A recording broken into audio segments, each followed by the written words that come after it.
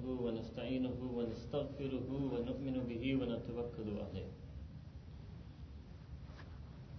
أعوذ بالله من الشيطان الرجيم. بسم الله الرحمن الرحيم.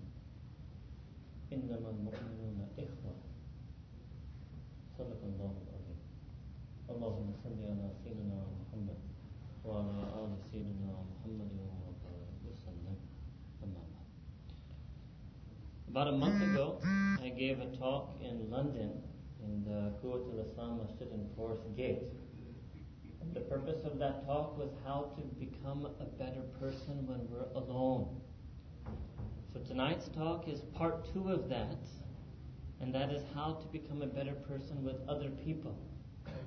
So in Urdu we call it to be good in khalwa, to be good when you're alone, and to be good in suhbah, to be good in your relations with others. Khalwat may be acha, sohbat may be acha. To be good when a person's alone, and to be good when a person is with others. And our deen has taught us precisely both of these two things. Now, one of the things I had mentioned last time was loneliness.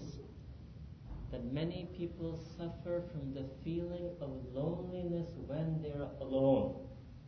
So if you want to understand the full cure for that, you will have to listen to that recording. But I will mention some things about that tonight as well. Because in our deen, definitely a person can be alone.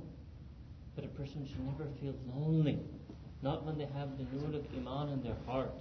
Not when they have the ma'iyyat of Allah subhanahu wa ta'ala. He has said, Huwa ma'akum ayna ma kuntum. That Allah subhanahu wa ta'ala is with you wherever you may be. Such a person can never feel lonely, even if though they may be alone. But tonight's topic is how to become better. So there's one problem, is that we don't have good suhbah, we don't have good company. A second problem is we're not good in whatever suhbah we have. And third is that we have a lot of bad suhbah, a lot of bad influences and effects upon us.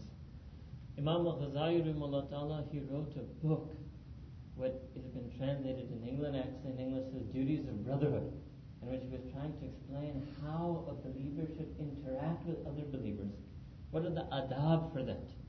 So this is the first thing I will tell you, that how do you know if any suhbah is good or bad? So the question to ask is, are there any adab in this suhbah? And if there's no adab involved in this suhbah, it's not good suhbah for me. For example, if it's a book or a magazine, and there's no adab, you feel there's no need for adab, you can throw the book, you can toss the book, you can step on the book, you can read the magazine in your bathroom, la hawla wa la quwwata illa billah. If there's no adab towards that act of reading, that means it's not a good act for you. Compare that to the adab of Quran al-Kareem, the adab of the works of Sunnah, the adab of the works of Seerah, even the adab a student, and you will see them in schools, colleges, universities, they give to their textbooks, because that is also a knowledge of some type of value. That is the way to check. If you're talking with a person, and there's no adab, there's no manners, there's no courtesy, there's no respect, it's completely loose, free talk, most likely that conversation is not going to be of any benefit to you. But if there's some adab there, there's some comportment, propriety, manners, ethics, etiquettes there, then that conversation may be of some benefit to you. So one way to check if something is good suhbah, is there any adab in that? Now let's look at different types of suhbah. Can I give you a bayan on the adab of watching TV? Can I tell you the adab of the screen? There's no adab in that at all. People sit in front of their screen wearing all types of funny clothing. People sit in front of their screen and eating and talking and doing anything. There's no adab in that contact. There's no adab in their heart at that moment. So if you spend that period of time without any adab inside and without manifestation of any adab outside, almost always, few may be exceptions, almost always that is a sign that that is not good suhbah, not good interaction, not a good action for you to do. Now the strange thing is that in this world, the people who don't have deen, they talk like the following way. They say that every human being is alone, and they call that every human being is an atom. right? And they like to talk about this, the human beings are alone, and their alienation. But that's because they don't have Allah subhanahu wa ta'ala. That's because they feel an emptiness in their heart. And really, just imagine for a moment, if any one of us didn't have Iman, what would that mean? We would not have Allah subhanahu wa ta'ala. That's loneliness. To be without Allah, that's called loneliness. There's no other definition of loneliness. To be without a friend, to be without some worldly companion. No. The real being alone is to be without Allah subhanahu wa ta'ala. So when you read these people, the way they write, even their poetry, their philosophy, the people who don't believe in Allah subhanahu wa ta'ala, they're alone. They're people who are alone trying to understand this dunya. So you have to be very careful. You cannot understand dunya from such people because they don't have the right understanding of dunya because they're alone. You have to understand even dunya from deen. It's very important because many people, they think these two things are separate. If I understand my dunya from the people of dunya, and I will take my deen from the people of deen. You have to understand the reality, the haqiqat of dunya, also from deen and from the people of deen.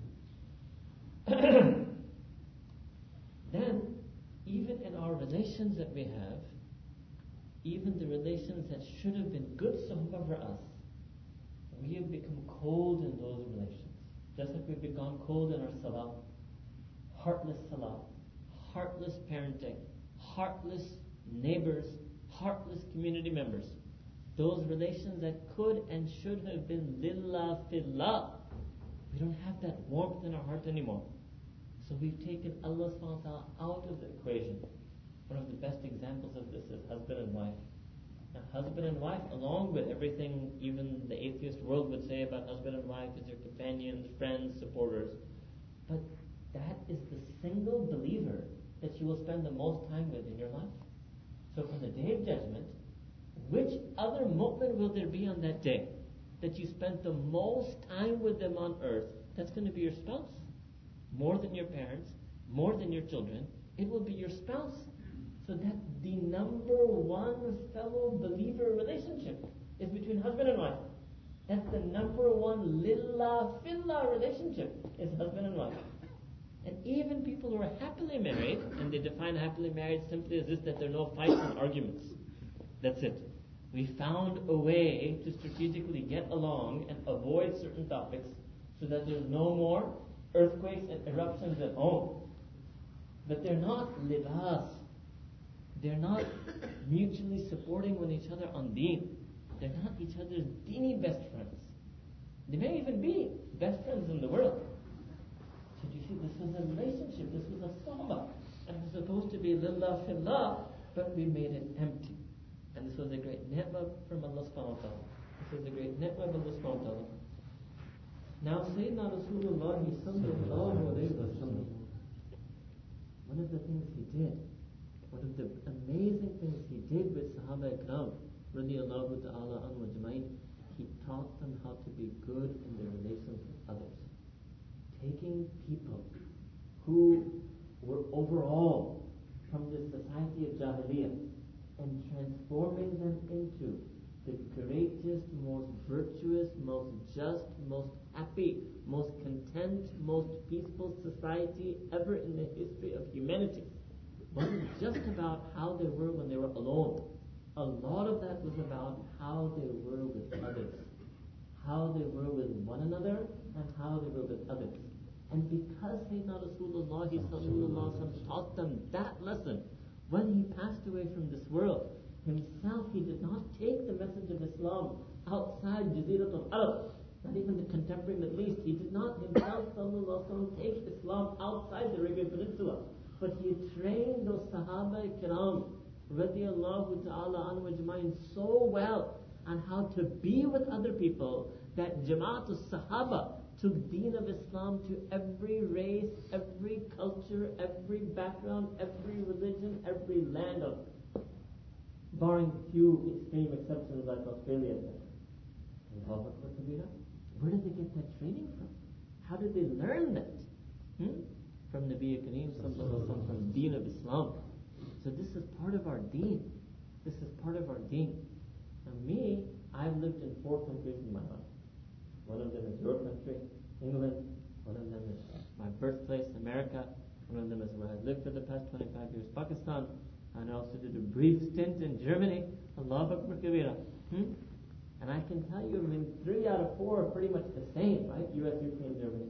And I can tell you, it's just 4 places. Very hard. Very hard to live and adjust and deal with different people. And I can only imagine Sahaba Ikram, how they managed to live and travel, and not just live and survive, not just survive. For us, when you live in other countries, it's, okay, how can I keep my iman intact? Not just survive, spread iman, spread deen, share iman, share deen, establish iman and establish deen. Allahu Akbar Kabira.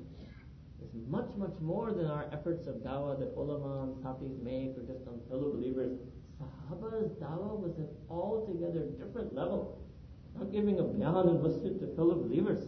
Sahaba, oh Allah Akbar. Help. And they didn't know, they had no guide. It's not like they knew what the non-Muslim is in front of me. They didn't know anything about their culture. They had no study. They had no guidebook that, okay, this is what they are and this is how you should talk to them. Nothing. They just took their pure akhlaq and adab in front of them. They said, haqq, it's enough. We don't need to know anything about them. There's no study. There's no discussion. There's no lectures we have to give them. We will just take the nur of haqq to them. But you can only have that yaqeen when you do amal on that haqq. Only a sahib amal can have such yaqeen.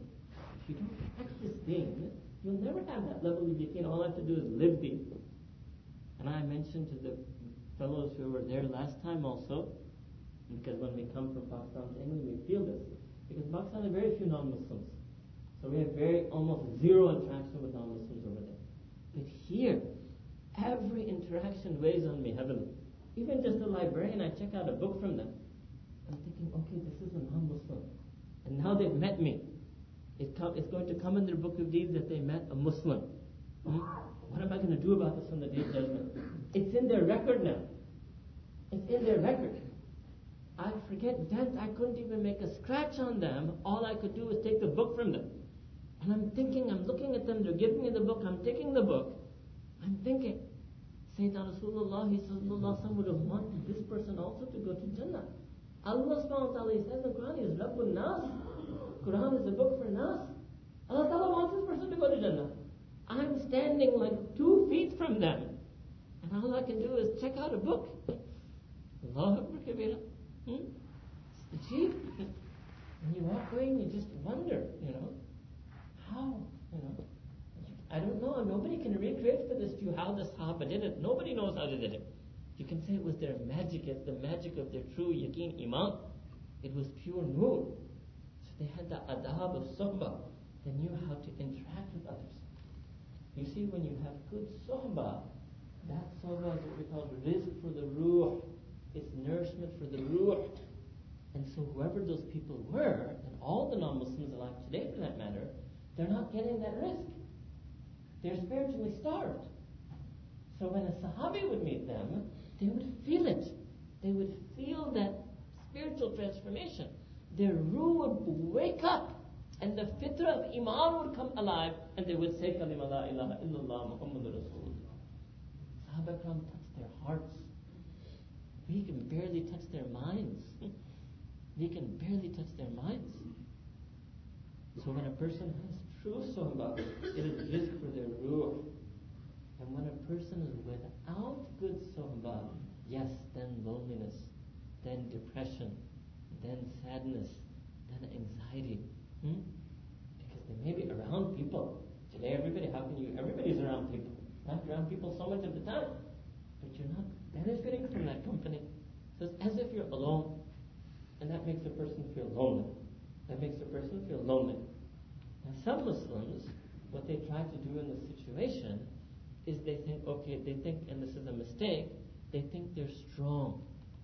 And they try to have what we call istighna in Arabic. In self-sufficiency. It's okay. I can live on my own. I can do it on my own. It's not possible. It is not possible to be on deen and fulfill your mission on earth alone. Allah subhanahu wa ta'ala didn't create you like that. It is not possible. You must have good suhbah. You cannot say, I just live my own life, I keep to myself. It's not possible. You must have good suhbah in order to succeed on deen. All of Sahaba Ikram were like this. All of the Tabi'in were like this. All of the Tabi'in were like this. You must always have good suhbah. Another extreme is to be only dependent on others. No. You have to be strong alone, and you have to be strong in company. You have to be strong alone, and you have to be strong in company. So I'll recite one ayah from Quran al-Kareem. أعوذ بالله من الشيطان الرجيم بسم الله الرحمن الرحيم. قل, proclaim to them, Nabi Kareem sallallahu alayhi wa sallam, إنما أعظكم بواحدة, that I, Prophet sallallahu alayhi wa sallam, give you wa'ad, I counsel you, I invite you biwahidatin, to do one thing. Allahu Akbar. It's not hadith, this is Quran. Allah Ta'ala tells the Prophet in Quran, through Quran, you proclaim to the people that I am going to invite you to do one thing, antakumu lillahi, that you should stand firm on the deen for the sake of Allah subhanahu wa ta'ala, matna wa furada, in pairs and singly. You must stand upon deen together, and you must be strong enough to stand on deen when you're alone. You have to be able to do both. You have to be able to do both, and that is what's going to be called deen. You can never be alone. The best example I give you is Jannah. And you might think that in Jannah, because you get to see Allah subhanahu wa ta'ala, why in the world would you be interested in anybody else? Why would you need makhluk? Why would you need spouses and maidens and servants and friends and meeting Sahaba and meeting Anbiya and Allah Ta'ala? Because that's the fitra of a human being. You need Allah and you need virtuous service. And this will be the whole story of Jannah. Sometimes in Jannah, a person will spend time with the Anbiya, with Nabi Kareem, with Sahaba, with Muhaddiseen, Mufassirin, Ulama, Shuyukh, friends, family. And sometimes a person will forget all of them and be fana fillah. A person will be alone and just gazing about Allah subhanahu wa ta'ala, remembering Allah subhanahu wa ta'ala. It will keep changing, keep changing. Sometimes they will only be with Allah subhanahu wa ta'ala. Then they will again be sitting with the Ahl Jannah. Then again only with Allah subhanahu wa ta'ala. Then again with the Ahl Jannah. And the entire eternal life will continue like that. So if you're not going to be alone in Jannah even, so there's no way that the ideal in this world is to be alone. But yes, matna wa furada, together. Matna means in paired twos, together and alone, together and alone, together and alone. So last week bayan was on, the last time in London bayan was on alone, so tonight is on together. But first we have to get one big thing out of the way, which is bad suhbah. Bad suhbah. Alright? So there are many different types of bad suhbah. The first, so you can't benefit from good suhbah until you eliminate the bad suhbah. We make that very clear. Good suhbah of masjid, good suhbah of shaykh, good suhbah of Jamaat al-Tabligh. If you keep on doing the bad suhbah, you will not be able to benefit from the good suhbah. I'll give you an example. If there's a pearl, and it's in the bad suhbah of a gutter, of a stream of dirty water, you take the pearl out and you give it the good suhbah of clean water. But if it only does that clean water for a few hours and a few days, and then goes back to the gutter, then as long as it stays in the bad suhbah, getting the good suhbah for some time is not going to have a long-term effect on it. So in order to benefit from the good suhbah, we have to eliminate the bad suhbah. The first of this is people. Nas, insan. Not all of them, certain of them. Which ones? The ones who seem to affect us in a way that they bring us into sin. I was telling one friend earlier today, you have to view sin as the red zone. You can never ever enter the red zone. You don't blame that person, you blame yourself. Because ultimately it was you who was led into the sin. But if you notice this, that when I spend time with certain types of people, for example, if you work in a company or a store or a shop or a business or a university or a hospital or a clinic or wherever you work, and there's maybe a woman colleague or a woman secretary, and at work there's no problem. But if sometimes you sit with her or have coffee with her or have tea with her, you realize that whenever I do that, some inappropriate feelings come in my heart. Some inappropriate desires come in my heart. So what does that mean? She's not a bad person. She's a non-Muslim. She has a right on you. You were supposed to guide her to deen. In fact, in some way, she has even more right on you than a Muslim woman, because the Muslim woman, at least she has iman. This woman doesn't even have iman. Can you imagine the adab you should have to a human being, a non-Muslim, that they need you for their very iman? Can you imagine how much adab you have to have to such a person? How much courtesy you have to have to such a person? Maybe if I always lowered my gaze in front of her, she would have noticed that, and she would have realized that there's something different here. And if I chat her up, what you say in England, every Tom, Dick, and Harry, subhanAllah, I finally got to say it in the right place. If I chat her up like every Tom, Dick, and Harry does, to make her feel that I'm just like everybody else, but then she'll never read that. She'll actually think I'm just like everybody else. But I'm not. Allah Ta'ala blessed me with iman. So you have to be careful of that. You have to be careful of that. So khair, that is one type of bad suhbah, can be when you're with a person. Second type of bad suhbah is, as I already explained, is media. This media world. First, obviously, there's the sin in it.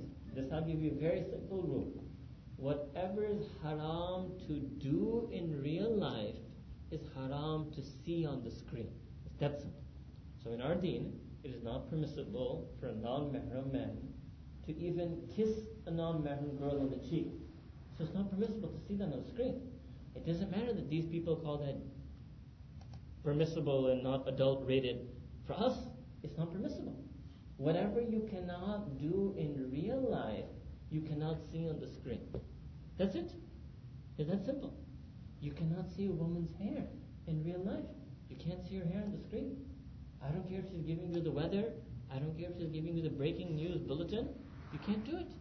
Whatever is not permissible to do in real life is not permissible to see or do on the screen. It's that simple. Because the screen is part of your real life. It's going to go in your book of deeds. It's real. It's not going to be that, no, that's not going to come back in my deeds because it was on the screen, she wasn't in front of me. It's going in your book of deeds. Whether you saw her live, you saw her on screen, you saw her on replay, it doesn't matter. It's going in your book of deeds. There's no difference for us then. Alright? Okay. There's another part of the media, however. Now I call this the yellow zone, that's called ghafla. You don't need as much news as they're giving you. You don't actually need to know, and you're from London, you know that even what the weather person tells you is not going to happen anyway. You don't need to know as much as they're offering you in terms of even any type of information. Whether it's about sports, whether it's about news, whether it's about fashion, whatever it is. And you know what? I'll tell you honestly also. You don't even need to know as much as they're offering you about the Muslim world. You don't actually need to know that much, unless you can do something about it. Like you know this much and you're still doing this little about it. So if you were to know even this much more, you'll still only do this little about it. Let's say one of you does not know the number of Rohingya Muslims that have been killed in the last 12 months. Okay, if you're not going to do anything about it, what difference would it make to you? First you have to tell me, it'll make a difference. If I find out 1,000 were killed, I will do this. If I find 10,000 were killed, I will do this. If I find 100,000 killed, I will do this. I say, okay, fine, then you need to know whether it's 1 or 10 or 100.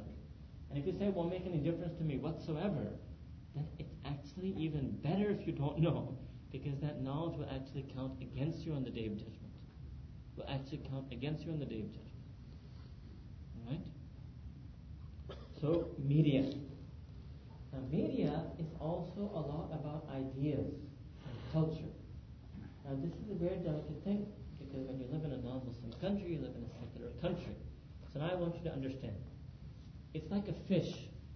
If you tell the fish that we're going to put you in a fish tank with bad water, but you have to be good anyway, he said, but how is it possible? The dirty water in the fish tank, right? So spiritually speaking, not in terms of your world, your earning, your peace, your security, your justice, that's all fine. In terms of your ruh, living in a society that is not based on Iman is harmful to your ruh. All you have to do then is take the requisite precautions. Like, for example, when it's cold, you wear a sweater, you wear a coat. So if there's a place where it doesn't have the spiritual warmth of nur, of Iman and taqwa, you have to adopt more taqwa yourself. You have to have more amal. You have to have more ibadah. You have to have more sunnah. You need it more because it's more cold out there. Never think that it's possible to live in any society. And Pakistan is not much better. Many of the Muslim countries aren't much better. Any society which as a society is distant from Allah subhanahu wa ta'ala, you will need to do more as an individual to compensate. As opposed to thinking that the society is less, so that's an excuse, I can get away with less. That, oh, if I lived in Makkah Mukarramah, I would be like this, but because I'm in London, I only have to be like this. No, it's the opposite actually. What you would think, how pious do you think you should be were you to live in Makkah Mukarramah year round? That's how you have to be over here. That's how you have to be over here. Alright?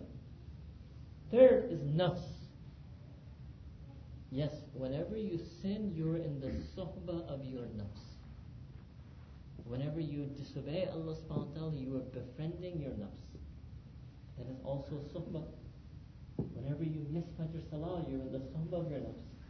Whenever you sleep at night without setting the alarm, without niyat to wake up for Fajr, you sleep all night with your nafs. You cuddle with your nafs all night long. If you go to sleep not having prayed Isha Salah, and your niyat is not that you're taking a nap, you go to sleep without having prayed Isha Salah, you're sleeping all night with your nafs. And yes, if you were in ibadah, but that's good sohbah that's coming later. If you are in a state of ibadah, in a state of ta'at, obedience, then you are in sohbah of your ruh. And now you have to think now, how much of my time and how much of my life have I spent in sohbah of my nafs, and how much of my life and time have I spent in sohbah of my ruh. And there's a fourth type of bad sohbah, last type of bad sohbah, and you're going to be surprised at this one. It's called sohbah of shaitan. Yes, this is also something that happens. That a person is on the sohbah of shaitan. Allah subhanahu wa ta'ala says in the Quran, وَمَنْ يَعْشُ عَنْ ذِكْرِ الرَّحْمَنِ نُقَيِّضْ لَهُ شَيْطَانًا فَهُوَ لَهُ قَرِينٌ. And whomsoever pulls back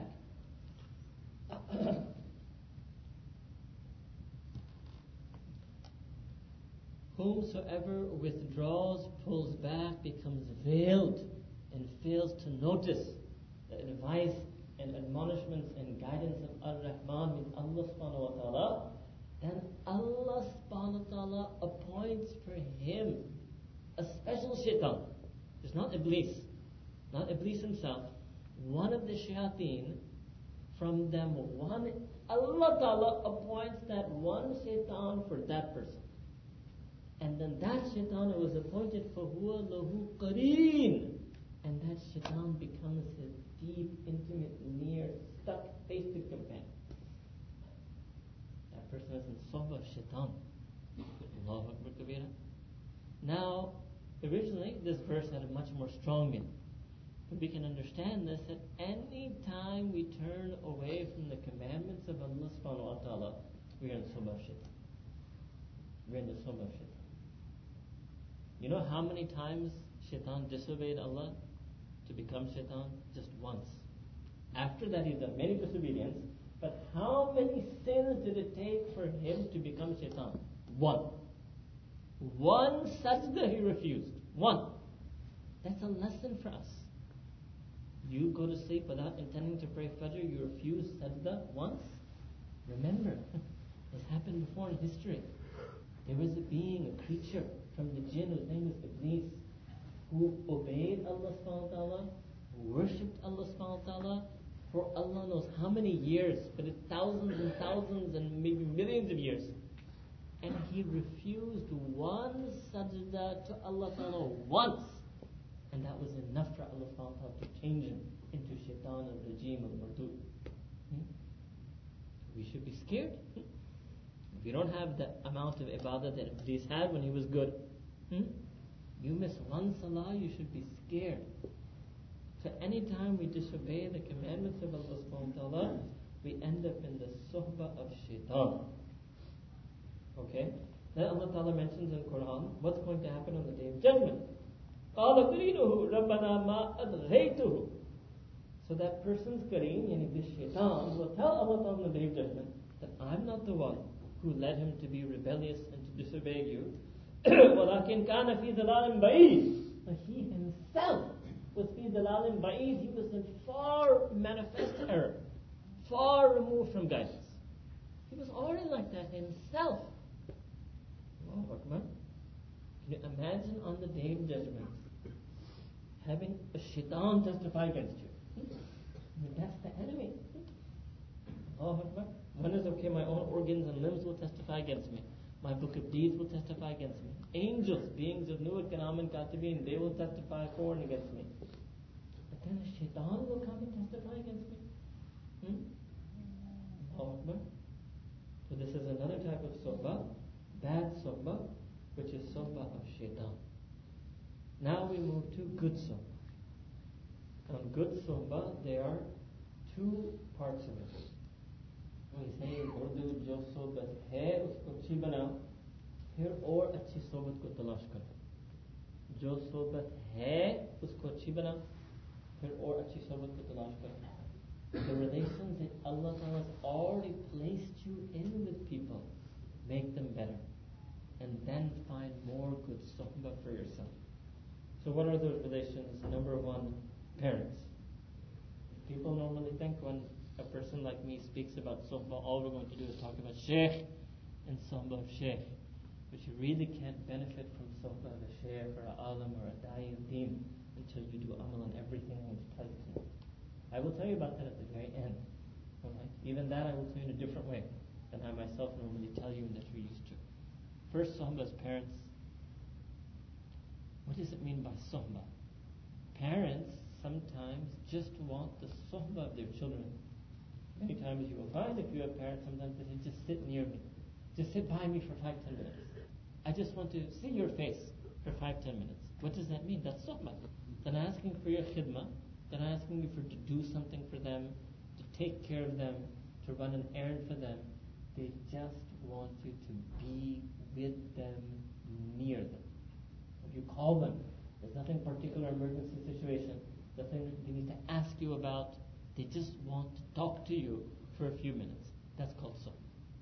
Now the word Allah subhanahu wa ta'ala, main word Allah ta'ala is using for parents is ihsan. وَبِالْوَالِدَيْنَ إِحْسَانًا. So the core words, I'm going to give you one word for each of these things. With parents, ihsan.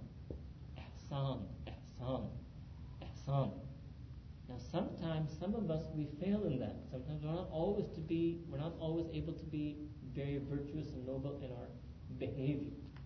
So one way to try to have ihsan is sometimes just sit with your parents. Quietly, just sit there. Just sit next to them for 5-10 minutes.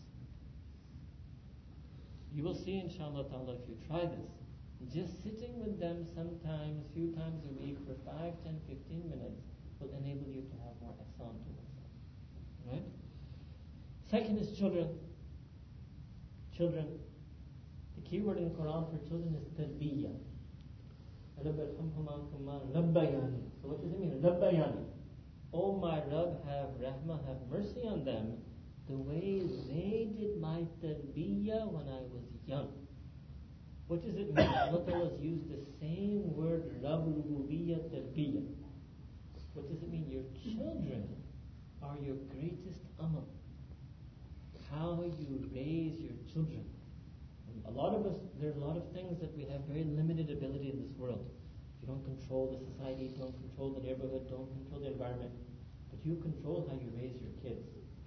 Allah subhanahu wa ta'ala has given you a level of sovereignty over your children. Tarbiyah. And that starts with suhbah. Many children will simply say this: it's not a question of my father being a bad father or a good father. He's just not around. He's just not there, right? But this is a very devastating thing. And I myself am living in that situation when I sit with you here, right?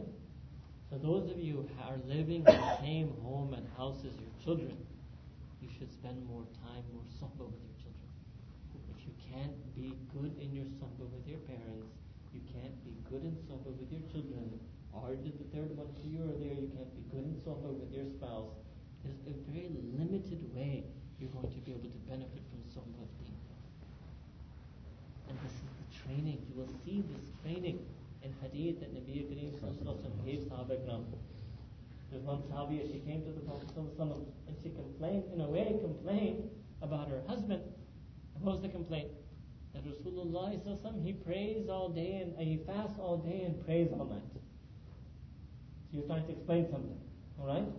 He fasts all day and he prays all night. That's it. Few words. It's ajib when you read hadith. The communication is amazing. In just few words, Sahaba would talk, and just in a few words, Nabi Kareem Sallallahu Alaihi Wasallam would solve the matter. He called that Sahabi, he asked Sahaba to bring that Sahabi. That Sahabi came. He said, okay.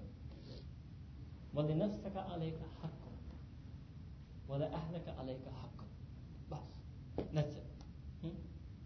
That your body has a right on you, and your wife has a right on you. Problem solved.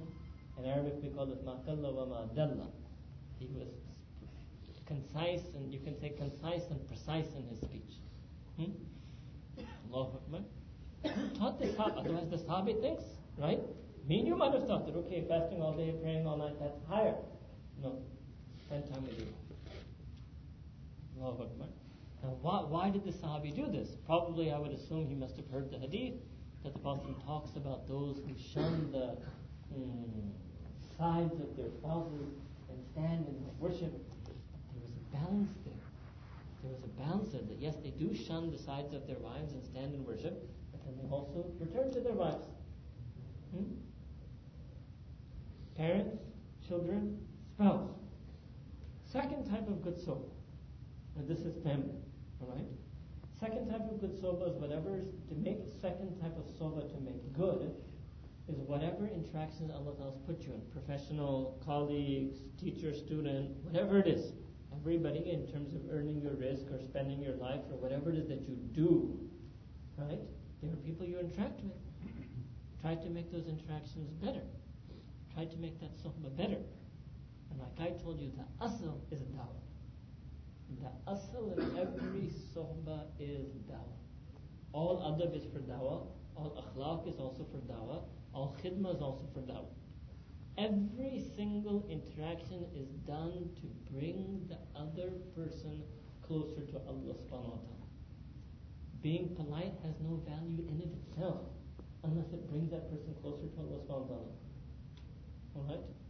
I've already explained that to you, how weak and how lacking we are in that dawah. And I'm talking about dawah in a general way, not any particular method. In fact, dawah has to sometimes be unfettered from exclusive methods of tasawwur for others.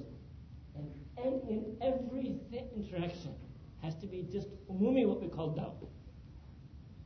This is the way of the Ahlul Iman. Alright? So whatever it is neighbors, colleagues, society, country, however you want to call it. Third, sohbah. Rather now, let me shift. This was the types of interactions we have to make them good. Third topic. So first was bad sohbah. Second was to make our existing sohbah good. Third now, good sohbah. Number one, good sohbah is sohbah of the poor, the widow, the orphan, and the refugee. That is good sohbah. And a lot of us, we have no element of that in our life. The needy, the oppressed, the downtrodden, that is good sohbah. Sohbah means to really sit with them. Sohbah, writing a check for the poor, that's not sohbah. That's sadaqah. That's charity. Sohbah means to sit with them, to be with them, to exist interact with them. Suhbah of the poor. We told you people last time in London, this is one of the greatest blessings I feel I got from studying in Madrasa in Pakistan, as I spent 4 years full-time of my life, day and night with poor people. 95% of Madrasa Talaba in Pakistan are poor. I was one of the exception, 5%. Allah. And this is the big difference, by the way. This is the real difference I feel that the people who study, especially the people who, even though we teach that ourselves, it's important to tell you the difference. The people who study only online, or even worse, the people who just read themselves and take exams once a year. Amongst many big differences in terms of tazkiyah, tarbiyah, ilm, tafaqquh, hikmah, another big difference is this: you didn't get the suhbah of the poor. And that's really, I probably forgot a lot of things I've studied in Madrasa, but I can never affect 4 years, day and night, full time being with the poor. For 15 months I lived with them. I actually lived separately from my wife. I lived in the Madrasa during the Mufti course, in a separate city. Day and night with the poor. It was a unique experience being born and raised in New York City. It was a unique experience. For me, that was the greatest blessing of studying in Madrasa in Pakistan.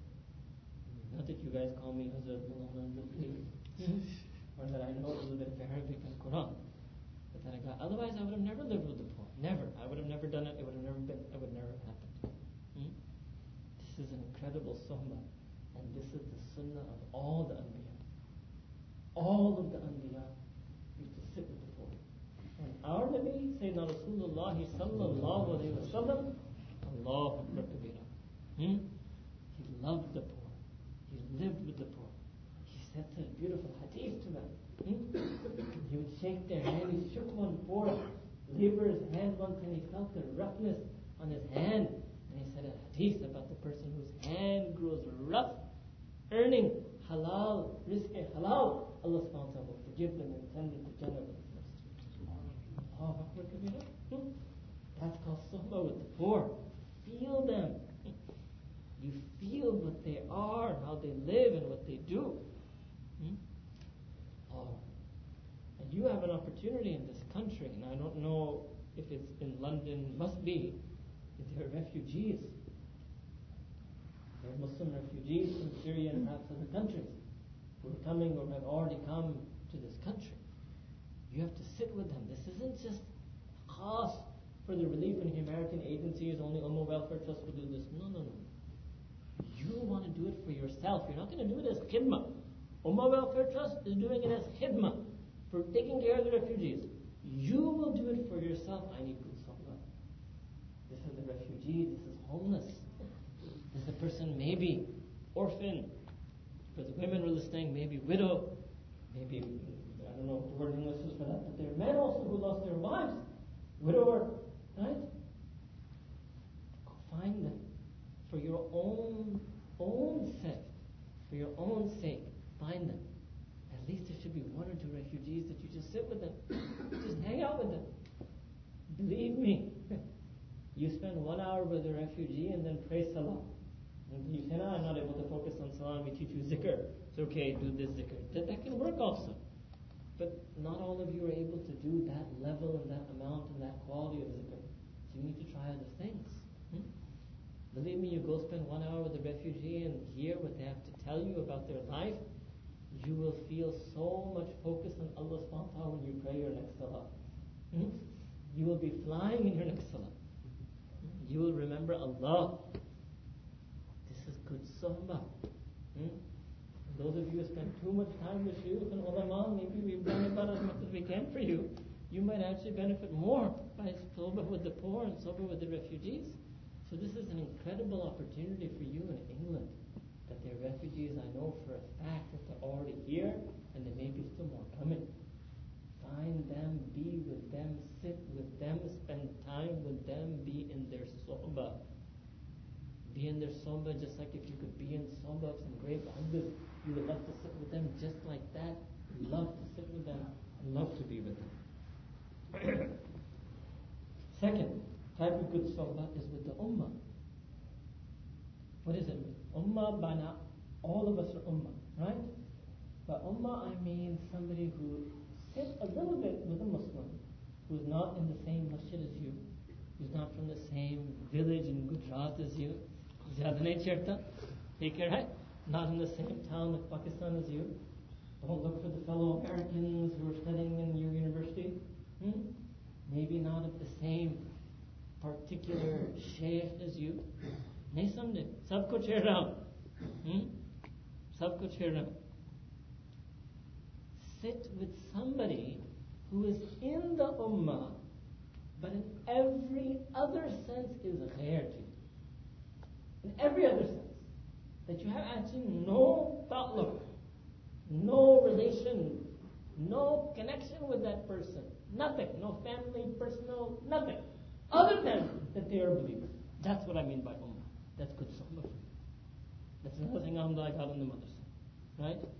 If you travel far and wide in Greek, you may find that also. Right? It's very important to sit with people like that. It's good suhbah for you. Sometimes it takes us out of very narrow thinking we may have fallen into. Sometimes it makes us just interested, just purely because of the iman. You will enjoy your iman. I'll give you my own example. I'll give you an example. That you enjoy this connection, right? If I meet somebody from New York, I enjoy it a little bit. It's a connection. But why can't I enjoy just this pure, khalis, only this connection that he's a fellow believer in Allah subhanahu wa ta'ala? That's nothing else to do with it. Sohbah of ummah. So when you go on umrah, this is a very good opportunity to do that. Right? I'm amazed. A lot of people that go on umrah, and they don't even have a 2-3 minute conversation. A conversation, I don't mean that how much did you pay for this package and how much did you pay for this hotel. All right? Conversation, I mean sit with that person a little bit. It's probably it's the only time in your life you may actually meet Muslims from those lands or those countries or those backgrounds or those schools of thought. No problem. Sit with them. Sohbah of ummah. This feeling of fellowship. So this was actually the ayah I recited to you in the beginning. إِنَّمَا الْمُؤْمِنُونَ إِخْوَةٌ. Allah subhanahu wa ta'ala said in the Quran that all the believers are brethren to each other. Just on the basis of their iman. It's only when you have sohbah of the ummah that you'll be able to do amal on the hadith that Nabi Kareem sallallahu alaihi wasallam said about the ummah. I'll give you again an example. So the Prophet said that the ummah means that when one part of it feels pain, the rest of it feels pain. But sometimes you'll meet a person and he feels more about Syria. Why? Because you find out he has a Syrian friend or he visited Syria. What does it mean? Sohbah. Because of the sohbah, he felt the hadith more. The more sohbah you have with ummah, the more you will be able to do amal on this hadith. Then Nabi Kareem sallallahu alaihi wasallam said that none of you truly believes unless they love for their fellow believer what they love for themselves. So imagine if you were a refugee in this country. What would you love for yourself? You would love that you'd find somebody who would make you feel welcome, who would make you feel at home, who would maybe figure out a way to cook your favorite dish, or to help you out in finding rizq halal. What would you want? What would you need? What would you love somebody to do for you if you're in that situation? You have to love that for that person.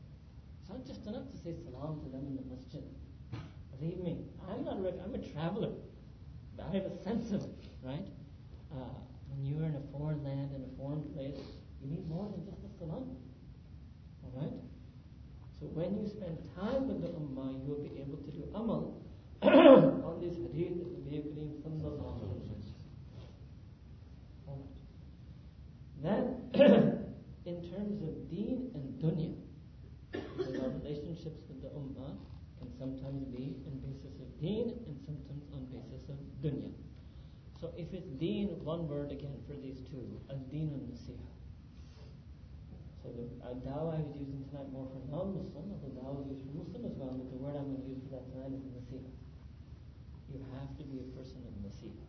What does it mean? You sit with a refugee, you give them love, you give them help, you give them guidance, you give them welcome, and there has to be some element of deen, something that you heard, some ayah, some hadith, something that has to be some receipt.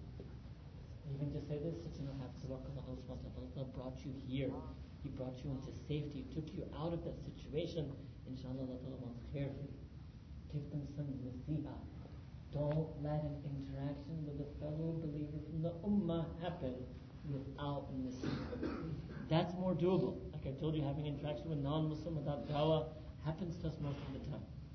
But you should not have an interaction without nasiha. In terms of dunya, one of the greatest things that we can do for believers in dunya is called sulah. Sulah means to mend the hearts, to patch the ties. Many times you may find opportunities for this in your own family or extended family. So Allah subhanahu wa ta'ala said in the Quran, to finish that, to read further in that ayah, إِنَّمَا الْمُؤْمِنُونَ إِخْوَةٌ فَأَصْلِحُوا بَيْنَ أَخَوَيْكُمْ. That indeed the believers are brethren to one another, therefore create sunnah, mend the hearts and pass the ties between your brethren. So what we learn from this ayah, the first highest duty and role of brotherhood is sunnah. You may know, most of us know in our circle, some people who are not getting along, have some resentment, misgiving, ill will, hostility, hatred, envy for one another. Try to play a role in sunnah. And before I end, I'll give you one or two light things. There's also sunnah of friends. Everybody needs good friends in deen. And the greatest two example of this is Nabi Kareem sallallahu alaihi wasallam and Sayyidina Abu Bakr as-Siddiq. That's another meaning of the word as-Siddiq. And Sayyidina Abu Bakr radiyallahu ta'ala anhu and Sayyidina Umar radiyallahu ta'ala. In fact, let's just take that second one tonight because that's the one I talked to you about last time in London. Sayyidina Abu Bakr radiyallahu ta'ala anhu, the greatest human being after the Anbiya. That's my personal view. Greater than Khidr. Greatest human being after Anbiya. Like Sayyidina Rasulullah, greatest of the Anbiya insan. Sayyidina Abu Bakr as-Siddiq, the greatest of the non-Anbiya insan. But he still needed a friend. So Allah Ta'ala gave him the greatest friend, meaning Ba'd Rasul sallallahu alaihi wasallam, who in his time of being Khalifa, he needed a friend. So Allah subhanahu wa ta'ala gave him Sayyidina Umar radiyallahu ta'ala anhu, who I say is the greatest friend in the history of humanity. So this shows you when Sahaba Ikram needed friends. Alright? Yes. So it's part of deen, you need friend. And deen al-nasiha, friend. وَتَوَاصَوْا بِالْحَقِّ وَتَوَاصَوْا بِالصَّبْرِ. Friend. You need good friends in deen. And that's important because some of us, you may have good friends who talk to you about dunya, or good friends who join you in your business, or no, you need good friends in deen. Good friends in deen. Then if you have a friend like that, that person would also be good sunnah. Now finally the last thing, Kunu ma sadiqeen. Allah subhanahu wa ta'ala says in Quran, to have suhbah with those who are true. And many people, they don't know the actual revelation of this verse. So the actual revelation of this verse is not about murid having good suhbah with shaykh. It's actually talking to every believer to have company with any and every other believer who has any level of more taqwa, more salih, more muttaqi, more haya, more ilm, more adab, more akhlaq, more ibadah, more zikr, in any way. That's good song. That's good song. And another ayah of Quran, which is Ajib, and again, this ayah is often used for sohbah with shaykh. This ayah has a completely different original revelation. And what is that ayah? Allah subhanahu wa ta'ala said in Quran, وَاصْبِرْ نَفْسَكَ مَعَ الَّذِينَ يَدْعُونَ رَبَّهُمْ بِالْغَدَاةِ وَالْعَشِيِّ. This is strong sohbah. Wasbir nafsak. That, oh, hold yourself steadfast. Bind yourself in sohbah. With whom? With those people who were busy occupying themselves, calling your love, seeking the pleasure of Allah subhanahu wa ta'ala, morning and evening. يُرِيدُونَ وَجْهَهُ, seeking the expression of Allah Ta'ala's pleasure. وَلَا تَعْدُ عَيْنَاكَ عَنْهُمْ. You should not even lower your gaze from them. Do not even lower your gaze from تُرِيدُ زِينَةَ الْحَيَاةِ الدُّنْيَا. Do you seek the beauty of this world? وَلَا تُطِعْ مَنْ أَغْفَلْنَا قَلْبَهُ عَنْ ذِكْرِنَا. And do not follow, do not obey that person whose heart, we Allah, who made his heart empty of our remembrance. وَاتَّبَعَ هَوَاهُ. And when that person's heart is empty of the zikr of Allah, he follows his whims and desires. وَكَانَ أَمْرُهُ فُرَطًا. And then his matter and his affair in this world becomes one of extremes. Who is Allah talking to? You'd be amazed. And ulama are here so they know what's coming. Because many times people, when they hear this, they don't believe it. Alright? Allah Ta'ala is talking to Sayyidina Rasulullah sallallahu alayhi wa sallam directly, singularly. Wasbir nafsaka ka. Oh, you one Prophet sallallahu alayhi wa sallam. Ya Allah. Sayyidina Rasulullah sallallahu alayhi wa sallam being told to keep sohbah of other people? Yes. Who are these people? In Hadith, Ibn Hajar al-Haythami has a collection called Majmu al-Zawaid, where he creates these hadith that are not found in the more sort of authentic, authoritative collections that we can just accept hadith from. So he has narrated a hadith and graded it to be sound, that Nabi Kareem sallallahu alaihi wasallam then went to the masjid, obeying Allah's command given to him in Wahy and Quran, and he found that there were people who were worshipping and remembering Allah subhanahu wa ta'ala. It's a long hadith, and he asked them some questions about who they were and how they were worshipping Allah subhanahu wa ta'ala. Alright? Now, what we learn from this hadith is that even the Anbiya, in a sense, needed their ummah. This is why Allah subhanahu wa ta'ala mentions about the Prophet, Harisun alaykum. The Prophet loved the ummah. He loved to be with the ummah. And the ummah loved him. So when I was saying friendship, it goes to a very high level also. You know, when we give you bayan, I need to give the bayan. You came because you thought you needed to hear it. I came because I needed to give it. I need you, you need me. That's called sunnah. That's called dini friendship. And that is the sunnah of Nabi Kareem sallallahu alaihi wasallam. And that's how the Sahaba and Tabi'in were with each other. That's how the Sahaba and Tabi'in were with each other. So it's mutual love, it's mutual need, it's mutual dependency. That's why Allah Ta'ala Surah Fatiha makes us use what we call Sighatul Jama, yani ihdina, guide us. But you're praying to Allah subhanahu wa ta'ala yourself. Ihdina, ihdina, ihdina. Guide all of us to Sirat al-Mustaqim. Because as much as I feel I need it, I feel it. Alright? So if you look at Nabi Kareem sallallahu alayhi wa sallam,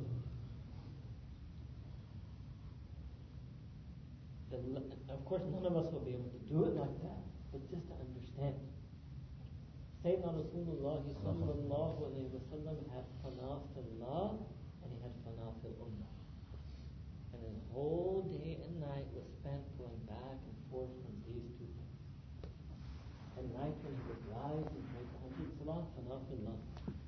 When he would finish his tahajjud salah, make dua, fana fil ummah. When he would finish his dua, go out into Masjid Nabawi, fana fil ummah.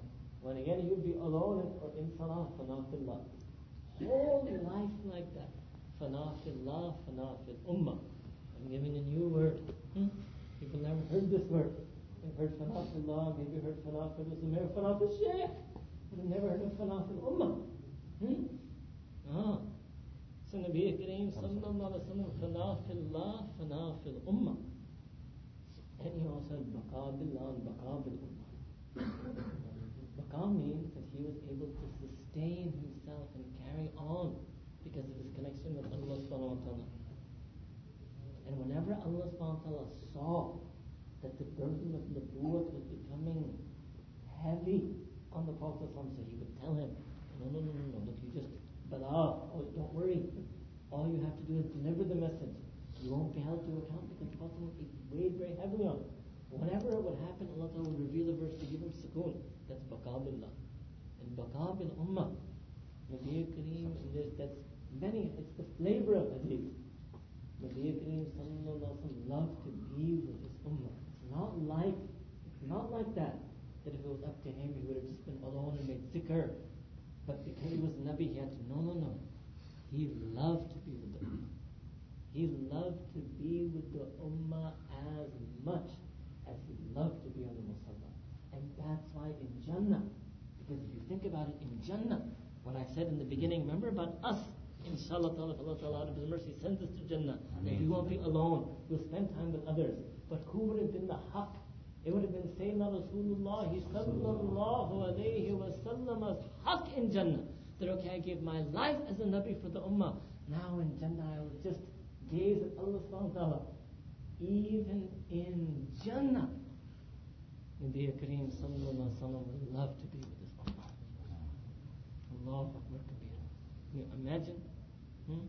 We cannot even imagine what happens in Jannah to any one of us.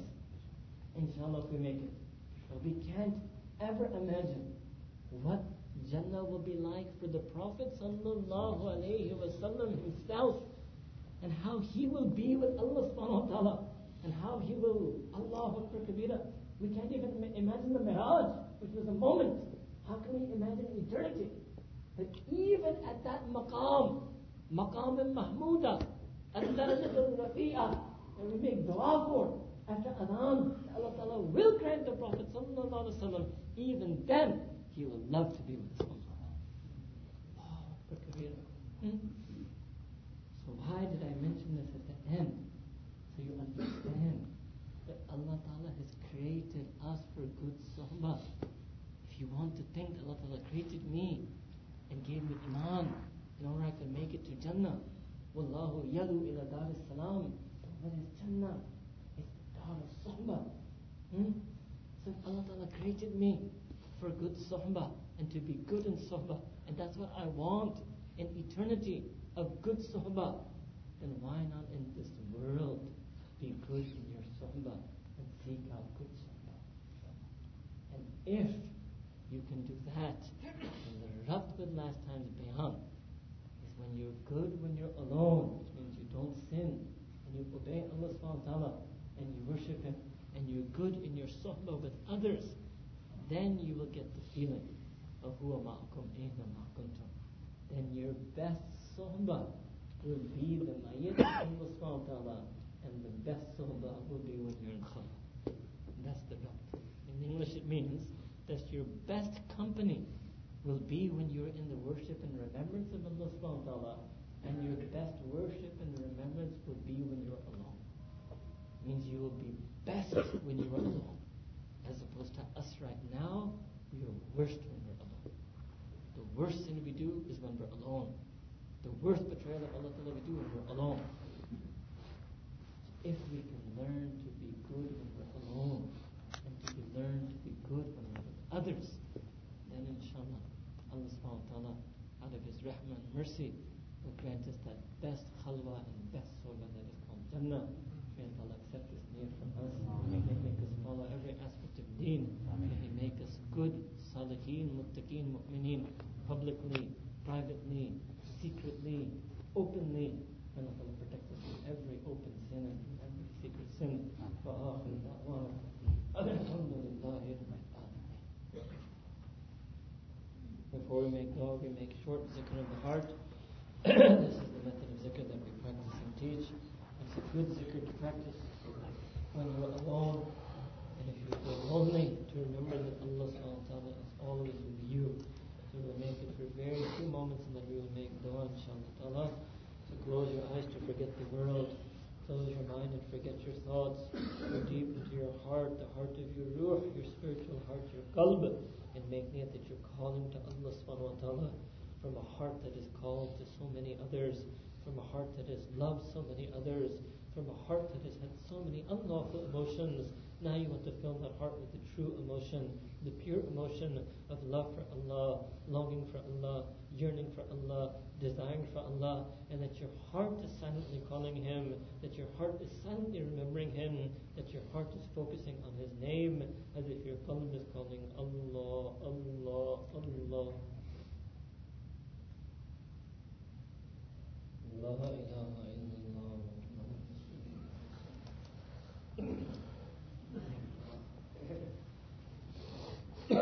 سبحان ربنا وبحمده سبحان سيدنا محمد وعلى سيدنا محمد وسلم ربنا ارحمنا وانفسنا وان لم تغفر لنا وترحمنا لنكونن من الخاسرين رب اغفر وارحم وانت خير الراحمين ربنا لا تزغ قلوبنا بعد إذ هديتنا وهب لنا من لدنك الرحمة إنك أنت الوهاب يا رب الكريم make us better mu'mineen. Ya Rabbi Kareem, make us better nas. Ya Rabbi Kareem, make us better with the non-Muslims. Ya Rabbi Kareem, make us better with our fellow believers. Ya Rabbi Kareem, make us better spouses. Ya Rabbi Kareem, make us better children. Ya Rabbi Kareem, make us better parents. Ya Rabbi Kareem, you have put us in so many relations, given us so many blessings. Ya Rabbi Kareem, let us be a means of sukoon for others, a means of muhabba for others, a means of dawah for others, a person of khidmah to others. Ya Rabbi Kareem, let us be a person of nasiha to others. Let us receive nasiha from others. Ya Rabbi Kareem, let us make every sohbah into a good sohbah, Ya Rabbi. Ya Allah, take us out from every bad sohbah. Take us out from every unlawful viewing, every unlawful reading, every unlawful ideology, every unlawful culture. Ya Rabbi Kareem, keep us protected, Ya Rabbi. Grant us the culture of Islam. Grant us the society of Islam. Grant us the passions of Islam. Grant us the knowledge of Islam. Grant us the feelings of Islam. Grant us, Ya Rabbi Kareem, every aspect of deen. Ya Rabbi Kareem, increases our ilm of Quran, our ilm of Seerah, our ilm of Sunnah. Increases in our amal, Ya Rabbi Kareem. Ya Rabbi Kareem, increases in every good sohbah, Ya Rabbi. Let us be a khidmah sohbah with the poor. Let us be in sohbah with the refugees. Let us be in sohbah with the needy. Ya Rabbi Kareem, let us sit with them so we can become shakireen. Let us sit with them, Ya Rabbi, so we can get qadr of the bounties you have given us. Ya Rabbi Kareem, forgive us, Ya Rabbi. You have protected us, guided us, inspired us, and we betrayed you. Still we were disobedient to you. Send your maghfirah on us, Ya Rabbi. Forgive us for all of our sins. Let us value our iman. Let us value deen. Let us value our salam. Ya Rabbi Kareem, so many times we sinned, and still you brought us on the musalla. Ya Rabbi Kareem, inna salata tanha anil fahsha'i wal munkar. Ya Rabbi Kareem, let every salah take us out from fush.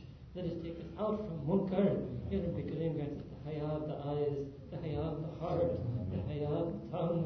Ya Rabbi Kareem, protect us from every unlawful feeling for any and every Jair Mihram. Protect us from any unlawful speech or tone or tenor with any and every Jair Mihram. Ya Rabbi Kareem, those of us who are married, Ya Rabbi, put more love in our heart for our Mihram. Put more love in our heart for our spouse. Put more sukoon in our life with our spouse. Put more feelings in the heart between the spouses. Put more passion between the spouses. Ya Rabbi Kareem, let us have hajat for our spouses. Let us have need for our spouses. Let us have istighna and be free of need from every khair. And let us only and only have need and dependency for our spouses, Ya Rabbi. Ya Rabbi Kareem, tame our nafs, discipline our nafs, subdue our nafs. Ya Rabbi Kareem, you are ala kulli shay'in qadir. You have might and power over everything. Apply your might and power to our nafs, Ya Rabbi. Make it into nafs mutmainna. Make it into a nafs that is happy with you, a nafs that is pleased with obeying you. Ya Rabbi Kareem, let us never miss a salah again.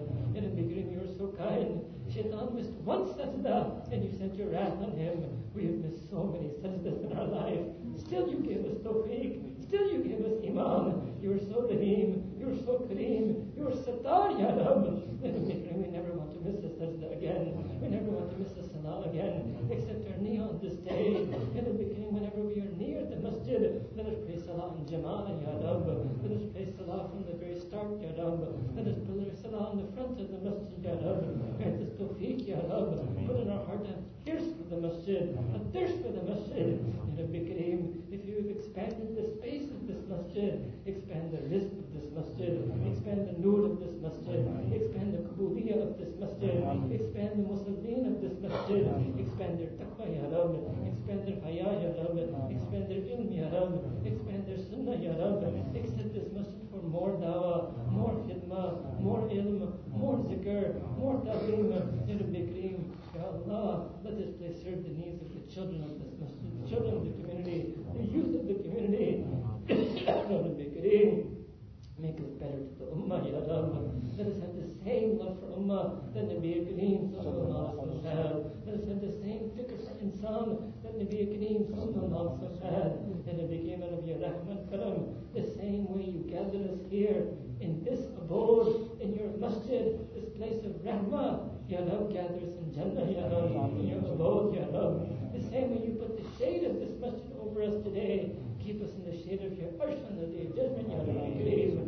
Ya Rab, the same amal and sukoon you gave us on this night, Ya Rab, grant us the amal and sukoon of Jannah.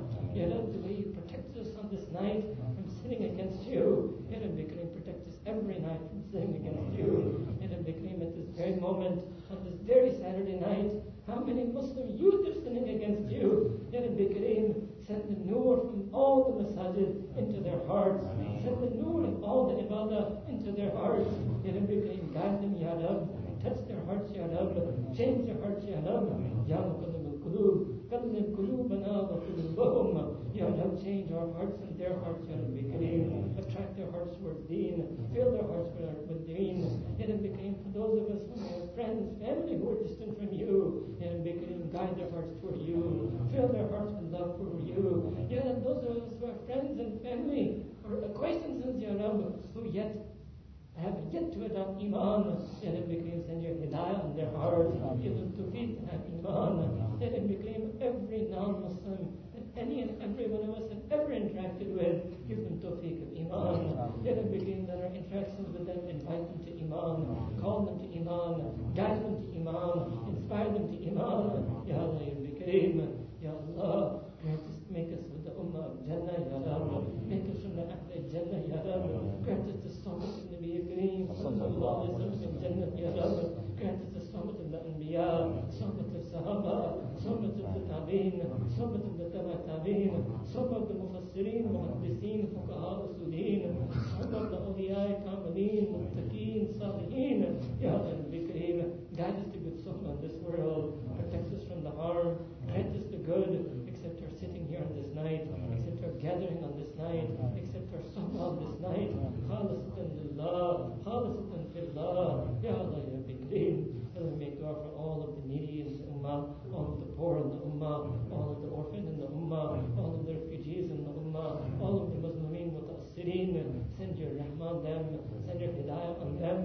Ya Rab, apply your quwwah and qudrat on all the zalimeen. Repel their zulm, repel their aggression, repel their oppression, repel their injustice. Ya Rabbi Kareem, grant us a life of peace and harmony, Ya Rab. Ya Rabbi Kareem, I ask that you accept all the du'as of all those who are listening, accept everyone's heartfelt plea, Ya Rabbi Kareem. ربنا تقبل منا إنك أنت السميع العليم وتب علينا